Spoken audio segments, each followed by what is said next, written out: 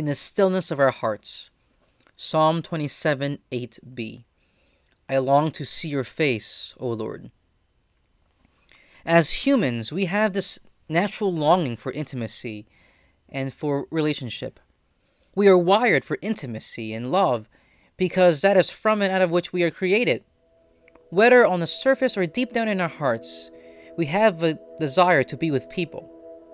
In my experience, sometimes being in a place at nighttime with no one around, especially in a new or unfamiliar place, it can become quite daunting, and sometimes there is fear.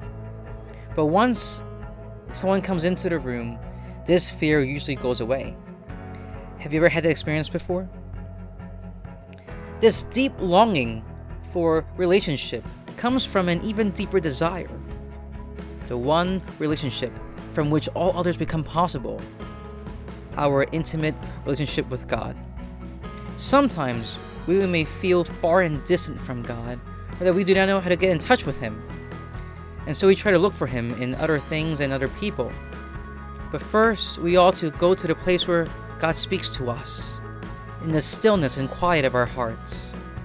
The prophets tell us that God was not in the earthquake, nor the fire, but rather God was in the tiny whispering sound, at which Elijah hid his face. God comes to us in the silence of our hearts. Let us seek to listen to this small, quiet voice in the midst of this noisy world by looking inward into our hearts. And when we do, let us say, I long to see your face, O Lord. Do you hear what He says? God says, I long to see you too.